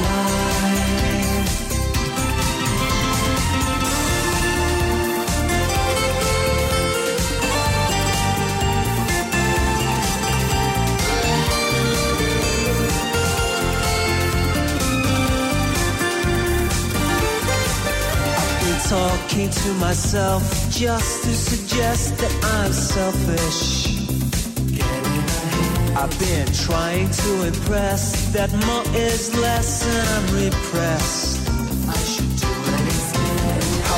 Ένα ακόμη μήνυμα θα διαβάσω πριν πάμε σε διαφημίσεις, γιατί αφορά πάλι την ιστορία του τείχους και τις αίθουσες, τη στάζη που έχουν γίνει μουσείου. Μας το στέλνει ξανά ο Γιάννης και μας λέει ότι μέσα στα κτίρια μπορείς να δεις, τα κτίρια δηλαδή τη στάζη που έχουν γίνει μουσείο, μπορείς να δεις τις αίθουσες και τους χώρους κράτησης, τι χρησιμοποιούσαν και πώς παρακολουθούσαν τους πολίτες. Επίσης ντοκιμαντέρ ασπρόμαυρα εκείνης της χρυσής, εντός εισαγωγικών, εποχής.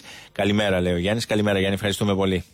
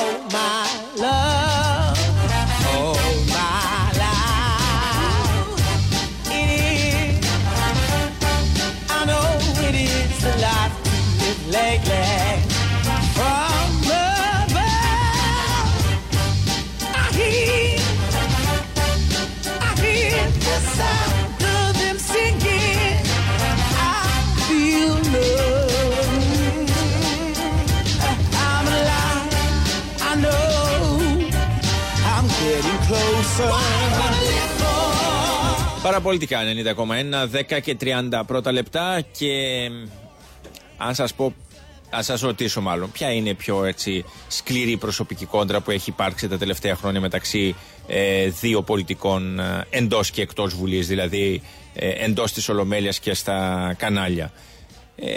Νομίζω με ευκολία θα μπορούσατε να μου πείτε το δίδυμο Γεωργιάδη-Πολάκη. Είχαμε συνέχεια αυτής της κόντρας, διαδικτυακή. Ο κύριος Γεωργιάδης βγήκε χθες στον Sky και χαρακτήρισε τον Πολάκη και τον Τζανακόπουλο σύγχρονους κασιδιάριδες. Με την έννοια ότι κάνουν φασαρίες στη Βουλή, δεν θέλουν να φύγουν από επιτροπές όπου δεν δικαιούνται να είναι, προκαλούν να έρθει η φρουρά και διάφορα τέτοια. Η απάντηση λοιπόν ήρθε σήμερα, μάλλον όχι σήμερα, χθες το βράδυ, κατά τις 10:30, 11 παρά, διαχειρός Παύλου Πολάκη στον προσωπικό του λογαριασμό στο Facebook. Τι είπε λοιπόν ο Παύλος Πολάκης για τον Άδωνη Γεωργιάδη που τον χαρακτήρισε σύγχρονο κασιδιάρη? Γεωργιάδη, έλα να με βγάλεις από την αίθουσα. Εσύ αν έχεις άντερα. άντε ορφανό του Πατακού και υποτακτικέ του Φρουζή που θα τολμήσεις εσύ σκουπίδι της ανθρώπινης ιστορίας να μας χαρακτηρίσεις. Ουστ. Αυτά τα λέει ένας βουλευτής του Ελληνικού Κοινοβουλίου για ένα άλλο βουλευτή του Ελληνικού Κοινοβουλίου. Εντάξει, τώρα τι να σχολιάσεις από αυτό το πράγμα, πραγματικά. Δηλαδή, όταν αποκαλείς έναν άνθρωπο σκουπίδι της ανθρώπινης ιστορίας, τι να σχολιάσεις, τίποτα.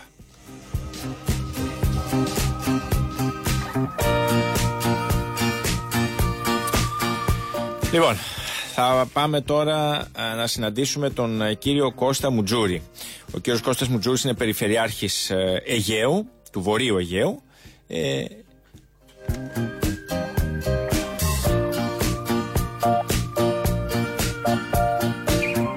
Όχι, άκυρον. Δεν θα πάμε να συναντήσουμε μετά τον κύριο Μουτζούρη, γιατί τώρα θα πάμε να συναντήσουμε τον κύριο Παναγιώτη Δημάκο, που είναι ο πρώτος αντιπρόεδρος του ΣΕΓΑΣ και αντιπρόεδρος της Οργανωτικής Επιτροπής του Αυθεντικού Μαραθωνίου της Αθήνας. Γιατί σήμερα και αύριο έχουμε τον αυθεντικό μαραθώνιο. Αύριο έχουμε τον κλασικό αυθεντικό μαραθώνιο. Σήμερα το μαραθώνιο των 5 και 10 χιλιόμετρων που θα διεξαχθεί από τις 5 το απόγευμα και μετά. Καλημέρα, κύριε Δημάκο. Καλή σας μέρα, καλή σας μέρα. Λοιπόν, για πείτε μας λοιπόν για αυτά τα δύο γεγονότα. Το αυριανό event, να το πω έτσι, κάθε χρόνο γιγαντώνεται όλο και περισσότερο και μας κάνει χαρούμενους και περήφανους. Έβλεπα και χθες κάποια ρεπορτάζ στη τηλεόραση που άνθρωποι έχουν έρθει ήδη εδώ και μέρες προκειμένου να συμμετάσχουν στο μαραθώνιο. Ποια είναι τα στατιστικά και τα στοιχεία για φέτος? Καταρχήν καλημέρα, ευχαριστώ για την πρόσκληση να μιλήσουμε για τον 37ο αυθεντικό μαραθώνιο της Αθήνας, το μεγαλύτερο πολιτιστικό, κοινωνικό, αθλητικό και οικονομικό γεγονός στη χώρα μας. Ο 37ος μαραθώνιος της Αθήνας θα έχει φέτος πάνω από 60.000 συμμετέχοντες σε όλα τα αγωνίσματα που θα γίνουν. Δηλαδή σήμερα έχουμε, όπως είπατε, τα 10 χιλιόμετρα μόνο όμως, 5 η ώρα το απόγευμα, και αύριο έχουμε 15.000 μέτρα 8 και 4, τους παράλληλους αγώνες που θα γίνουν σε όλους τους δήμους που περνάει η μαραθώνια διαδρομή, και ασφαλώς σε 9 η ώρα θα έχουμε την εκκίνηση του μαραθωνίου από την πόλη του Μαραθώνα. Τώρα, οι εκδηλώσεις έχουν ξεκινήσει από την Τετάρτη, από την ΕΚΠ που ανοίξαμε στο ΕΚΠ.ΤΑΚΗΣ και που περιμένουμε να περάσουν πάνω από 75.000 συμμετέχοντες, άνθρωποι οι οποίοι θα δουν την έκθεση και άνθρωποι οι οποίοι αγαπάνε το μαζικό αθλητισμό. Συνεχίστηκαν χθες με το γκαλά της ΕΙΜ, τη βράβευση του καλύτερου μαραθωνοδρόμου του κόσμου, άντρα και γυναίκας.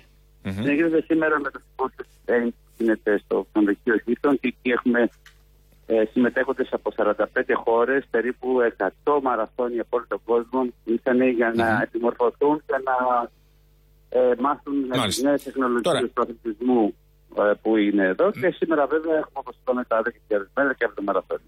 Μέχρι και πέρυσι τα 5-10 μέτρα και ο αυθεντικός μαραθώνιος γίνονταν την ίδια μέρα. Φαντάζομαι ότι φέτος το σπάσατε λόγω μεγαλύτερης συμμετοχής. Αυτή είναι η αλήθεια. Το κάναμε για να μπορούν οι δρομείς μας να έχουν περισσότερο ασφάλεια, ώστε να μην πέφτουν μαζί σε μία μέρα 55.000 δρομείς, να συμμετέχουν σε όλα στον απογευματινό μικρό μαραθώνιο. 5 η ώρα ξεκινά, σωστά? Ξεκινάνε στις 5 η ώρα τα 10.000 μέτρα, εκεί έχουμε 12.000. Και τα 5 μέτρα? Και τα 5.000 μέτρα θα γίνουν Κυριακή το πρωί. Θα γίνουν και εκεί το πρωί τα 5.000 μέτρα. Μάλιστα. Ωραία. Άρα απόψε έχουμε μόνο τα 10.000 μέτρα, 5 η ώρα ξεκινά και θα είναι από η εκκίνηση μπροστά από το Ζάπιο. Η εκκίνηση θα είναι μπροστά από την Αμαλία, λίγο πριν από την Βουλή των Ελλήνων. Ναι. Έχει μια διαδρομή η οποία διασχίζει το κέντρο της Αθήνας και καταλήγει στο Παναθηναϊκό στάδιο. Είναι κάτι καινούριο για μας, ένας απογευματινός αγώνας στην Ομοσπονδία του ΣΕΓΑΣ, η οποία διοργανώνει αυτόν τον υπέροχο αγώνα. Είμαστε όμως έτοιμοι και σίγουροι με την πείρα που έχουμε και τους ανθρώπους μας, τους χιλιάδες εθελοντές μας και τους ανθρώπους οι οποίοι θα έρθουν να στηρίξουν και να βοηθήσουν και να εξακολουθήσουν, ελπίζω το βράδυ μετά τις 5 τους τερματίτες. Νομίζω ότι θα είμαστε και πάλι πολύ καλοί και θα όλοι 5 η ώρα, 5 και 22 ήλιος, οπότε είναι και μια καλή ώρα, είναι λίγο πριν σουρουπώσει. Για αυτό το μαραθώνιο των 10.000 μέτρων πόσοι έχουν δηλώσει συμμετοχή?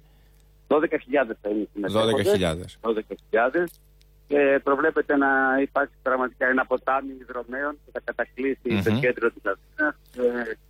Θα έχουμε πραγματικά χαμόγελα. Μάλιστα. Και δεν μου λέτε αύριο το πεντάρι και ο αυθεντικός συνολικά πόσοι έχουν δηλώσει για αύριο? Στα 5.000 μέτρα έχουν δηλώσει 20.000 δρομείς. Και επίσης και στο μαραθώνιο έχουν δηλώσει άλλοι 20.000 δρομείς. Επίσης, το περσινό ρεκόρ έχει σπάσει συμμετοχών. Ασφαλώς. Πέρσι είχαμε 55.000 συνολικά δρομείς, φέτος έχουμε 60.000 δρομείς. Και εδώ να πω ότι το 60.000 δρομείς είναι το όριο που βάζει η Ομοσπονδία του ΣΕΓΑΣ για να μπορέσει να κάνει ένα ασφαλή και αξιόπιστο αγώνα, έτσι ώστε όλοι οι συμμετέχοντες να τερματίσουν ασφαλείς και να είναι χαρούμενοι ότι έτρεξαν και τερμάτισαν την απόσταση στην οποία συμμετείχαν. Μάλιστα, οκ. Εντάξει. Κάτι άλλο που μπορούμε να πούμε για το αυριανό και το σημερινό? Να καλέσω όλους τους Αθηναίους να παρευρεθούν στο Παναθηναϊκό στάδιο για να χειροκροτήσουν όλους τους συμμετέχοντες. Είναι φίλοι, συγγενείς, είναι απλοί δρομείς. Είναι μια γιορτή για τον αθλητισμό, είναι μια γιορτή για τη χώρα μας. Η Ελλάδα και η Αθήνα συγκεκριμένα είναι στο επίκεντρο του παγκόσμιου αθλητικού ενδιαφέροντος όλο αυτό το τριήμερο. Επειδή τα στατιστικά για το μαραθώνιο είναι πάντα ωραία, έχουμε την πιο μικρή και την πιο μεγάλη συμμετοχή σε ηλικία? Κοιτάξτε, υπάρχουν όρια τα οποία συμμετέχουν στα 5, στα 10, δηλαδή πάνω από 10 ετών, κάτω από 10 ετών δεν μπορεί να συμμετέχει κάποιος, αλλά στο πάνω από 70 ή 80 ετών μπορεί να συμμετέχει. Αν θυμάμαι σωστά, πέρυσι ο μεγαλύτερος συμμετέχοντας είναι 85 ετών. Φέτος δεν θυμάμαι, δεν το γνωρίζω ακόμα. Θα το ξέρουμε όταν τερματίσει το τελευταίο. Μάλιστα. Και άλλο να δηλώνει συμμετοχή και άλλο να τερματίζει. Σωστό. Επειδή είπατε και για την τεχνολογία που έχει να κάνει με τον αθλητισμό και για τα νέα μέσα και τα νέα δεδομένα, θα έχουμε κάτι καινούριο φέτος γύρω από αυτό? Κοιτάξτε, αυτό που έχουμε νέο για φέτος είναι ότι ο μαραθώνιος έχει νέο μετάλλιο. Νέο μετάλλιο με την υπογραφή του παγκοσμίου φήμης ζωγράφου Αλέκου Φασιανού. Μάλιστα. Και είναι κάτι που το περιμένουν πραγματικά όλοι οι δρομείς. Εγώ έχω το περσινό μετάλλιο που έτρεξα. Φέτος λόγω της δουλειάς δεν καταφέραμε να κάνουμε την προπόνηση που έπρεπε. Οπότε δεν θα το πάρω φέτος, του χρόνου ελπίζω. Είναι εντελώς διαφορετικό. Μπορείς όμως του χρόνου να το πάρεις. Του χρόνου. Και άλλοι θέλουν να συμμετέχουν. Μάλιστα. Είναι μια γιορτή για την Αθήνα, μια γιορτή για τη χώρα, επαναλαμβάνω και πάλι. Έτσι είναι. Καλώ όλους τους Αθηναίους και τις Αθηναίες να παρευρεθούν και να χειροκροτήσουν ή να βγουν έξω από το σπίτι τους, γιατί θα περάσει από πολλά. Σωστό. Τώρα, και κάτι τελευταίο πριν ολοκληρώσουμε, κύριε Δημάκο. Είδα στην πρόβλεψη της μετεωρολογικής ότι αύριο προβλέπει βροχή για την Αττική. Για κάποιους που μας ακούνε και που θα τρέξουν αύριο και που δεν είναι οι κλασικοί που τρέχουν πάντα, ενδεχομένως κάποιοι μπορεί για πρώτη φορά, υπάρχουν κάποιες οδηγίες τι θα πρέπει να κάνουν, αν θα πρέπει να φορέσουν κάποιο αδιάβροχο ή πώς αλλιώς μπορούν να προστατευτούν από τη βροχή? Στα site της Ομοσπονδίας και του Μαραθωνίου μπορούν να ενημερωθούν όλοι οι δρομείς. Είμαι σίγουρος όμως ότι και με τη βροχή οι δρομείς τρέχουν, απολαμβάνουν το τρέξιμο αυτό. Μόνο αν υπάρχουν ακραία καιρικά φαινόμενα θα υπάρξει θέμα. Ακόμα και μια χαμηλή βροχή ασφαλώς μπορεί να μην διευκολύνει τις δρομείς, αλλά σίγουρα δεν τις πολύ δυσκολεύει. Οπότε ας ελπίσουμε ότι επειδή και ο Θεός είναι Έλληνας πολλές φορές, να μετακινηθεί την κακοκαιρία να πάει προς το τέλος της ημέρας. Είναι αυτή η αίσθηση του ομφαλού της γης ότι όλα τα σημαντικά σε αυτόν τον πλανήτη είναι ελληνικά. Τέλος πάντων. Λοιπόν, είναι μια ευχή που πιστεύω θα διευκολύνει όλους εμάς και τους διοργανωτές, αλλά περισσότερο τους αθλητές. Ειδικά τους αθλητές που είναι πάνω από 12.000, να το σημειώσω και αυτό, που είναι πάνω από 12.000 από ξένες χώρες. Και που και αυτοί είναι οι οποίοι στηρίζουν περισσότερο και βγάζουν και τη χώρα μας προς τα έξω. Ωραία. Σας ευχαριστώ πολύ, κύριε Δημάκο. Θα τα πούμε και αύριο έτσι κι αλλιώς, γιατί αύριο είναι η μεγάλη μέρα του κλασικού αυθεντικού μαραθωνίου. Πρέπει επίσης να πούμε ότι όλοι οι οδηγοί πρέπει αύριο να οπλιστούν με υπομονή. Μία μέρα είναι αυτή, γιατί θα έχουμε πολλές κυκλοφοριακές ρυθμίσεις στην Αθήνα και πολύ μεγάλες καθυστερήσεις και απαγορεύσεις διέλευσης οχημάτων για πολλές ώρες στο κέντρο της Αθήνας. Αλλά εντάξει, όλοι πρέπει να σεβαστούμε αυτό το γεγονός που γίνεται μια φορά το χρόνο και έχει να κάνει με τον κλασικό αυθεντικό μαραθώνιο. Σας ευχαριστώ πάρα πολύ.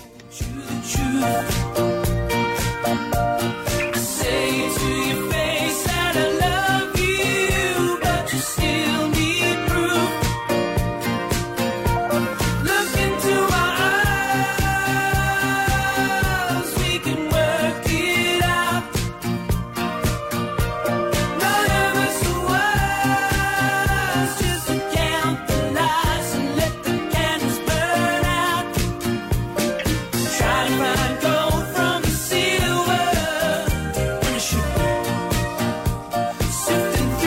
Λοιπόν,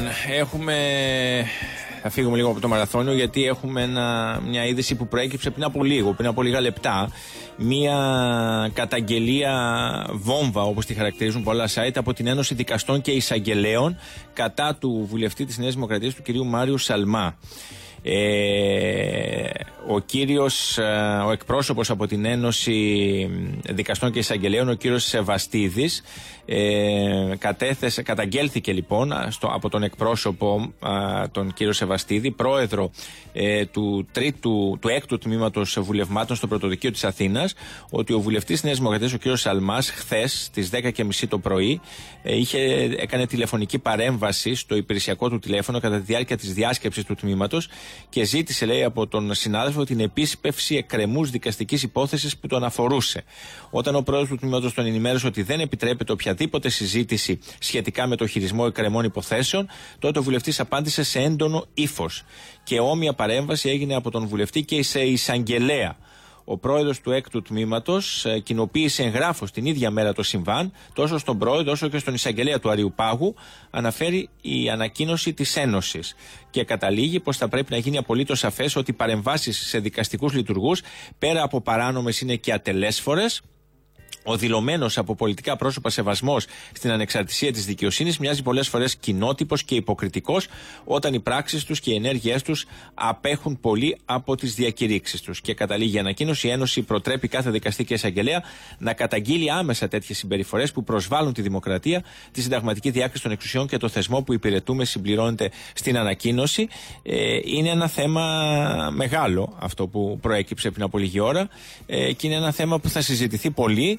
Και είναι ένα θέμα που θα προκαλέσει και αντιδράσεις από τα κόμματα της αντιπολίτευσης, γιατί δεν είναι απλό πράγμα τώρα ένας εισαγγελέας να καταγγέλει ότι τον πήρε τηλέφωνο ένας βουλευτής και τι του είπε για την υπόθεση που τον αφορά. Είναι σημαντικό θέμα και θα έχουμε αρκετές αντιδράσεις μέσα στη μέρα για αυτό το θέμα.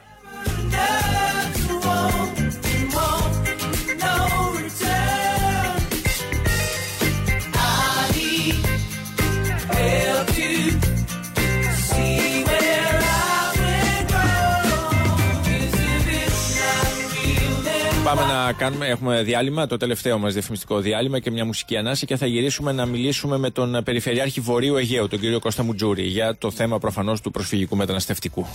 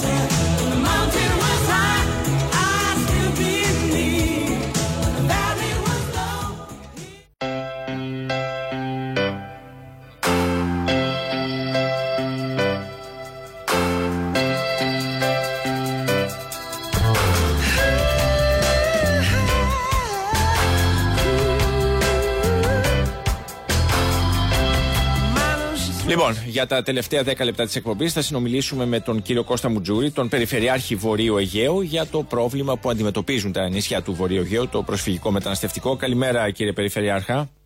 Καλημέρα σας, κύριε. Ευχαριστώ για το τηλέφωνο. Να είστε καλά. Λοιπόν, θέλω να μου δώσετε μια εικόνα, καταρχάς, πώς είναι τα πράγματα εκεί μετά και την ενεργοποίηση του σχεδίου της κυβέρνησης για μεταφορά προσφύγων και μεταναστών στην ενδοχώρα. Αν υπάρχει έστω και μια μικρή έτσι ανακούφιση, και τι γίνεται και με τις ροές την τελευταία εβδομάδα, ας πούμε, πάμε πιο πίσω. Βεβαίως. Κοιτάξτε, ήταν εδώ και 2 μήνες που έχουμε αναλάβει τα καθήκοντα, ήταν έτοιμά μας να υπάρξει αυτό που αποκαλούσαμε ισοκατανομή του φορτίου σε όλη τη χώρα, διότι ήταν άδικο να φορτίζεται μόνο τα νησιά του Βορείου Αιγαίου. Αυτό που πια στραβά λειτουργεί. Υπάρχουν κάποιες μέρες που υπάρχει μια μεγάλη μεταφορά και συνήθως είναι λίγοι άνθρωποι που μεταφέρονται.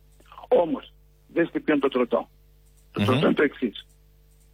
Εάν συνεχίζεται η είσοδος μεταναστών στα νησιά, είναι δωρονάδρο. Σωστό. Έρχονται, φεύγουν κάποιοι και συνήθως αυτοί που έρχονται είναι περισσότεροι από αυτούς που φεύγουν. Κατά συνέπεια, ο αριθμός αυξάνει. Ένα άλλο τροτό είναι το εξής. Επειδή υπάρχει επικοινωνία με αυτούς τους ανθρώπους που βρίσκονται στην Ελλάδα, με τις χώρες τους, ή μεταξύ των ΜΚΟ, οι οποίες ΜΚΟ δρούν και από εδώ και από εκεί. Και κοιτάξτε πώς εμφανίζεται η εικόνα. Ότι ελάτε στην Ελλάδα, θα πίνετε σε κάποιες δομές ανοιχτές, γιατί είναι ανοιχτές οι δομές εδώ στην Ελλάδα, στα στρατόπεδα, και συνεχεία θα μεταφερθείτε μετά από κάποιο χρόνο σε ένα ξενοδοχείο τριάστερο, τετράστερο, πεντάστερο στο ιστορικό της χώρας. Άρα που πλησιάζεται προς την Ευρώπη. Ναι. Είναι ένα δέλεαρ αυτό. Ναι. Βέβαια, αυτό ήταν έτσι όπως μας το μεταφέρετε, που σωστά το μεταφέρετε, ή μπορεί να πει κανείς ότι ήταν ένα δέλεαρ μέχρι πρόσφατα, με ποια έννοια? Με την έννοια ότι με το νέο νόμο που ψηφίστηκε, ο οποίος συντομεύει τις διαδικασίες επιστροφής για όσους δεν δικαιούνται το καθεστώς του προσφύγου του πρόσφυγα κλπ. Ενδεχομένως αυτό το δέλεαρ δεν μειώνεται τώρα? Κοιτάξτε να δείτε. Νόμοι, μάλιστα σε περίπλοκα θέματα όπως αυτό το συγκεκριμένο, το θέμα δεν είναι να ψηφιστούν οι νόμοι και να γραφούν στο ΦΕΚ. Να εφαρμοστούν. Προφανώς. Εγώ από την εμπειρία μου τη μακρά στα πανεπιστήμια στα Πολυτεχνία θυμάμαι ένα σωρό νόμοι ερχόντουσαν. Έχετε δίκιο σε αυτό. Εγώ το λέω με την έννοια ότι ο νόμος ψηφίστηκε πριν από μια εβδομάδα, άρα θα μπορούμε να τον κρίνουμε σε ένα δίμηνο τρίμηνο. Αν εφαρμόζεται ή όχι. Είναι και εδώ πολύ θετικό το ότι ψηφιστεί, αλλά έχοντας εμπειρία από τη δημόσια διοίκηση στην Ελλάδα. Συμφωνώ μαζί σας. Περιμένω να δω πώς θα εφαρμοστεί. Ιδάλλως, σαν νόμος είναι θετικό. Ωραία. Τώρα, από εκεί και πέρα, η εικόνα είναι πολύ κακή στα νησιά. Για ποιο λόγο?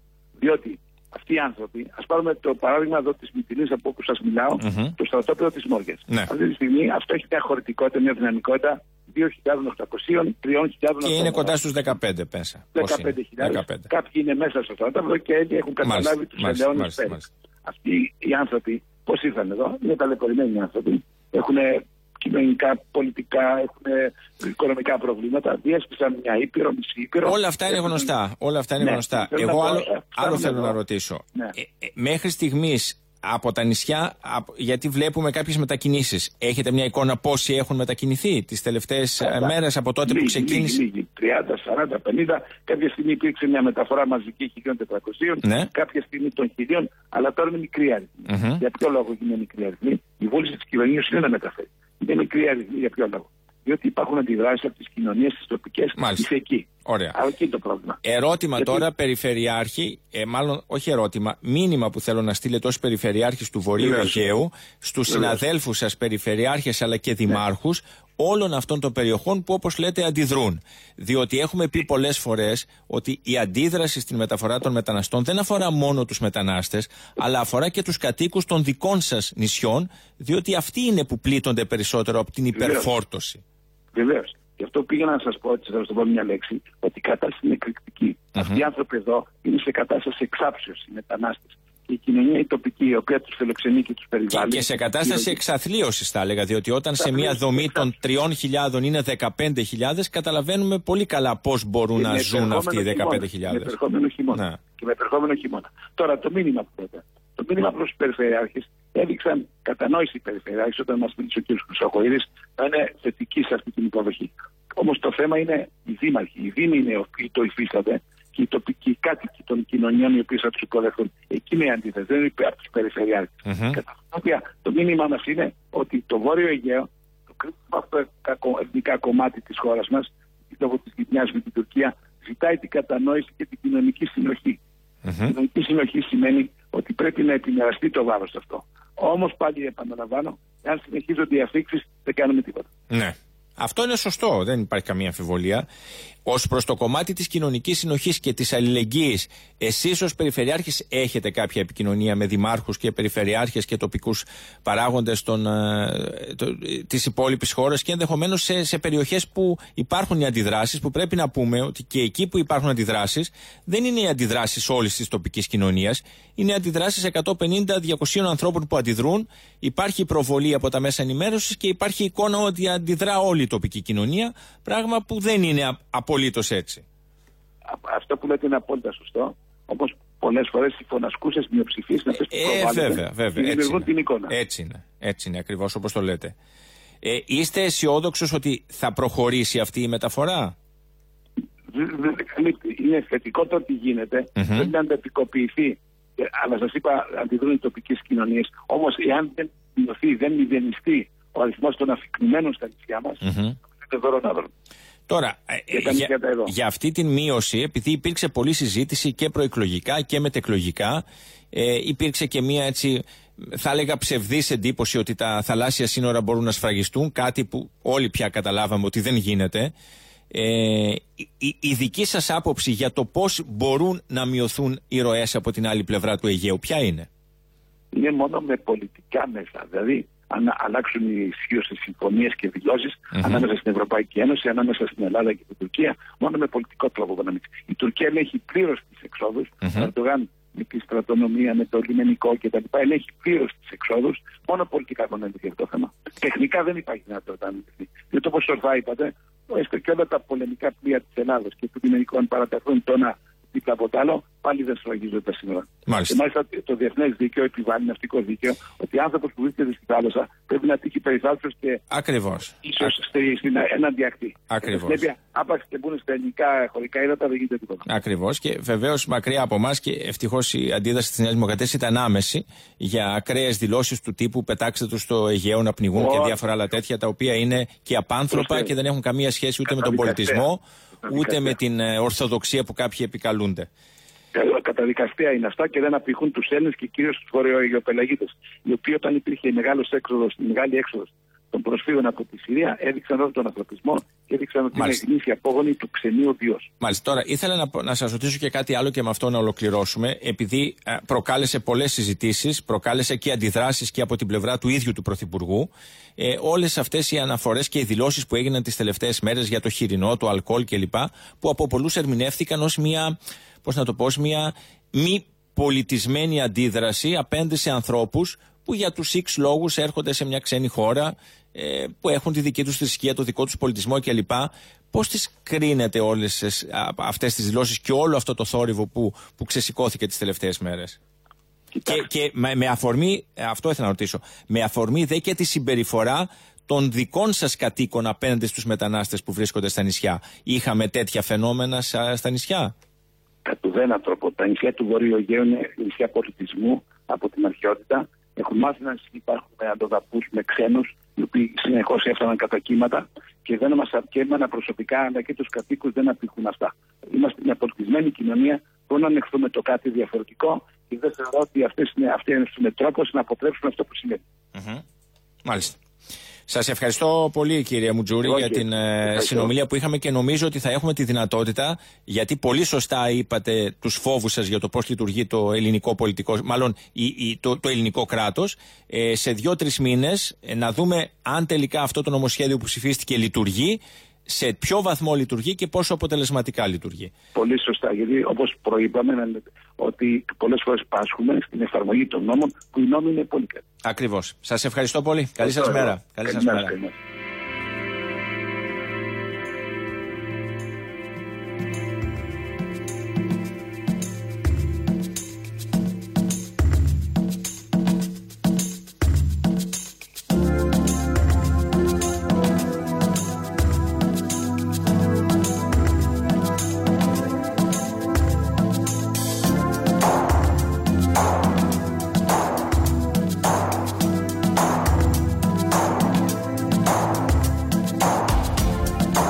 Such thing.